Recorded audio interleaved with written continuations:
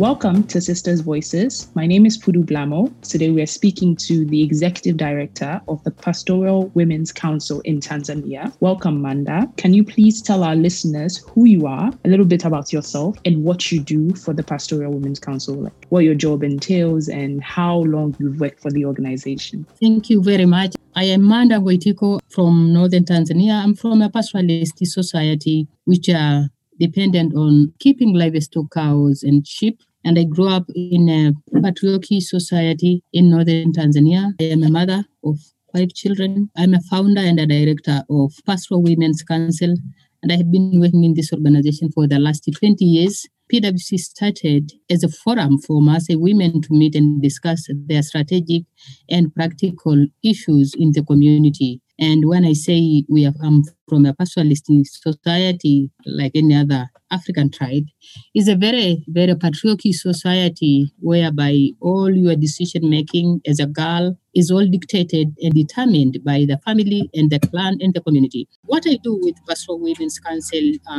we actually have 3 thematic areas. One of our foundation of existence is really girls' education. PWC was formed to challenge the deep-rooted norms which prevent young women or girls to realize their potentials. So PWC started really working very closely to mobilize women through women's groups, individual parents, and especially working with head of schools to try very hard to oppose those norms and to open up opportunities for these girls to make their own choices, and the only way they can make better choices in life or determine their lives is through education. We are running a secondary school whereby we rescue a lot of Maasai girls who are fleeing from forced marriages, and we also work with public schools, mobilize the young girls to be assertive, to make their own decision and to stand, because the law of our country really support girls. So you have a place to run to when you make your own decision.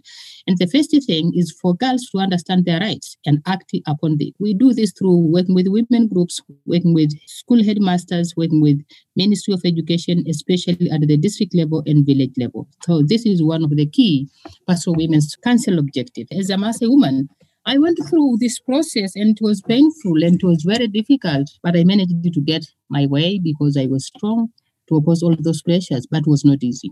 And then we also work with economic empowerment. We work with over 10,000 women in Northern Tanzania through groups. They do a lot of business. They meet frequently to discuss their own businesses, but also to discuss many other issues, including domestic violence, land rights issues. And this is one of the key really objectives. Through economic empowerment, we empower women. One of the key deep-rooted of Maasai community that women are not able to own and control livestock and land. So we work through what we call women solidarity bombers. These are the homestead whereby women manage and control livestock. One of the key objectives in that is really to challenge deep-rooted norms toward property ownership by women.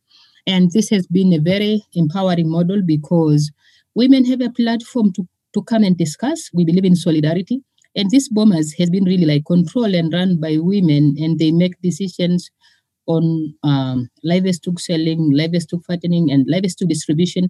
And this is a key kind of an activity to challenge practically ongoing myth regarding women property ownership. But also we have another key department, which we call Women Rights and Leadership. This is actually where we practically talk about women leadership. Where are we as women? What about leadership? When you talk about leadership, you are giving someone rights to dictate on your behalf or to make decision, regardless whether bad decision or good decision on your behalf. You are giving someone power to control you indirectly. So what is the position of women in influencing this? If you are a bad leader, what are the consequences in relation to the entire society? If you're a good leader, how does it work? So this is where we do mentoring of young girls and mentoring of women to take up leadership positions, starting from the village councils all the way to the district level.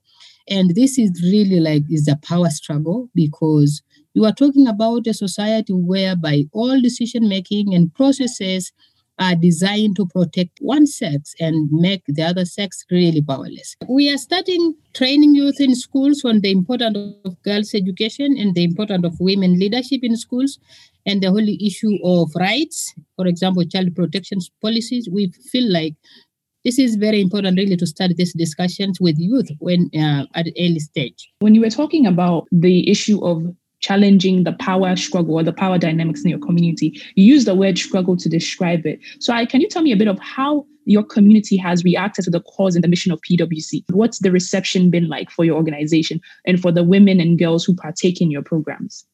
Actually, when we started PWC over the last 20 years, and even it is the struggle now, it has always really been a very big challenge. For example, you found a girl who had been engaged to get married when she was maybe 7 years. PWC, we intervene in a situation like that. So sometimes we are perceived as an organization which break relationships, an organization which is breaking marriage and creating a new generation of Maasai women who are not respectful to their family. And we sometimes perceived as an organization which is too strong and too transformative, which transform the norms. And we have been asked many questions. What do you really want to see PWC for? What do you want to see these girls doing? For the first time in history, we have 5 Maasai districts in Arusha, mainly in northern Tanzania.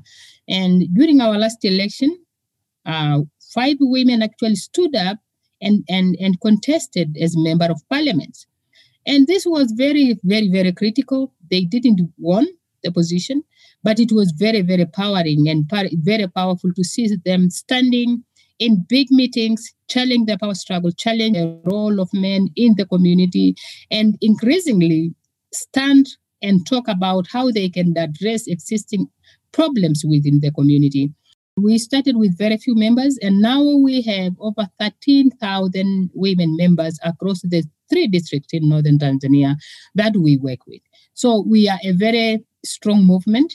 As we work hard, we have seen a lot of PWC products, education products, coming back as teachers, come back as doctors, come back as lawyers, come back as activists, is very much also encouraging and is very, very motivational. For example, in a school where we run, we have 70% of teachers are actually PWC education products and are increasingly encouraging their daughters to study. They work hard in groups to generate money so they can support girls' education. And to me, this is very important as a founder because when we started PWC, we could not get even one single Maasai girl to support. But also I have to acknowledge that we have a lot of support from men also. And we have just started a program whereby we are developing a securing community curriculum. We totally focused on women, working with women throughout for the last 20 years. So we are currently seeing the best way to continue exclusively working with women, address strategic and practical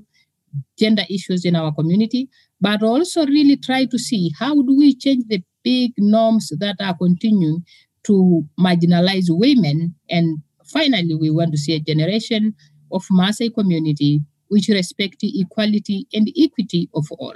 Last year, 2020, was not an easy year. COVID-19 came. So I just want to find out from you how COVID shifted the strategies of your work. How has the pandemic impacted the way you engage with your constituents and the way you engage with the people who your organization caters to? Yeah, this is a very critical and an important question because it's very practical. COVID has significantly affected PWC work, and especially we had to change the ways of working. For example, we are no longer organizing big meetings because of COVID. We are trying to use our paralegals and training of trainers of VCOBAs to reach our target group. And we have developed a mechanism to work more, to use internet more or WhatsApp more to communicate. But it's also a challenge because the majority of our members can't even read and write. So it's also a really big challenge. But more importantly, the donors landscape has been so much significantly changing. We have 3 foundations who have been supporting our education work. They have closed altogether. And now we are we are doing more of community local fundraising to continue supporting girls' scholarships, and especially those girls who have been in university. You cannot just tell them to drop. So the best way that we have been really trying to cope with this big loss of funding is to do a local fundraising. So if I have 10,000 Tanzania shillings, I can contribute if you have 5, and this has been really the way that we coped, especially to continue supporting girls' scholarship. But also one of the key area that is very much affected, all of these groups, they have been really depending on selling their products and livestock, especially in Kenya. So during COVID, the lockdown has significantly affected our local producers and local sellers. So because the mobility of community was very much controlled, it was controlled in the border, and it was very difficult. So you see a lot of businesses have fell down. And also tourism has been a significant part of our economic growth, and a lot of people are dependent on tourism in northern Tanzania. And a lot of companies are closing down, or they have closed down, and so many people are fired and left their jobs. And tourism is so much affected and is directly linked to the survival and of so many community members in the area where we work. And so poverty is increasing a lot. It's frustrating, but also we still have hope that we can always cope. In northern Tanzania, especially in Maasai community, we don't have computers, and a lot of our students are so much affected because during the lockdown, they have to go back home. The areas are very, very remote. You hardly access some of the area. There is no road, and the infrastructure is very poor. And because there is no technology facilities, our students have lost so much. They just went back to school, and it has been very, very difficult. And I feel like this has significantly affected a lot of students, a lot of Maasai students in the rural areas especially. But we have also shifted as an organization. We use Zoom more to meet with our board, to do management meetings. And it has been also really good to have technology around. We had to really use technology to kind of continue strengthening the work of PWC. I feel inspired by how much you are doing to cater to your rural students, not just your urban students. And thank you so much for coming to the podcast today. This is all the time we have. I could talk to you and we could have this conversation forever. But I just want to say thank you so much for being a part of the podcast recording, Maanda. It's been wonderful. Most welcome, and we are looking forward definitely to continue working with you. Yeah, we really appreciate our partnership with AWPF.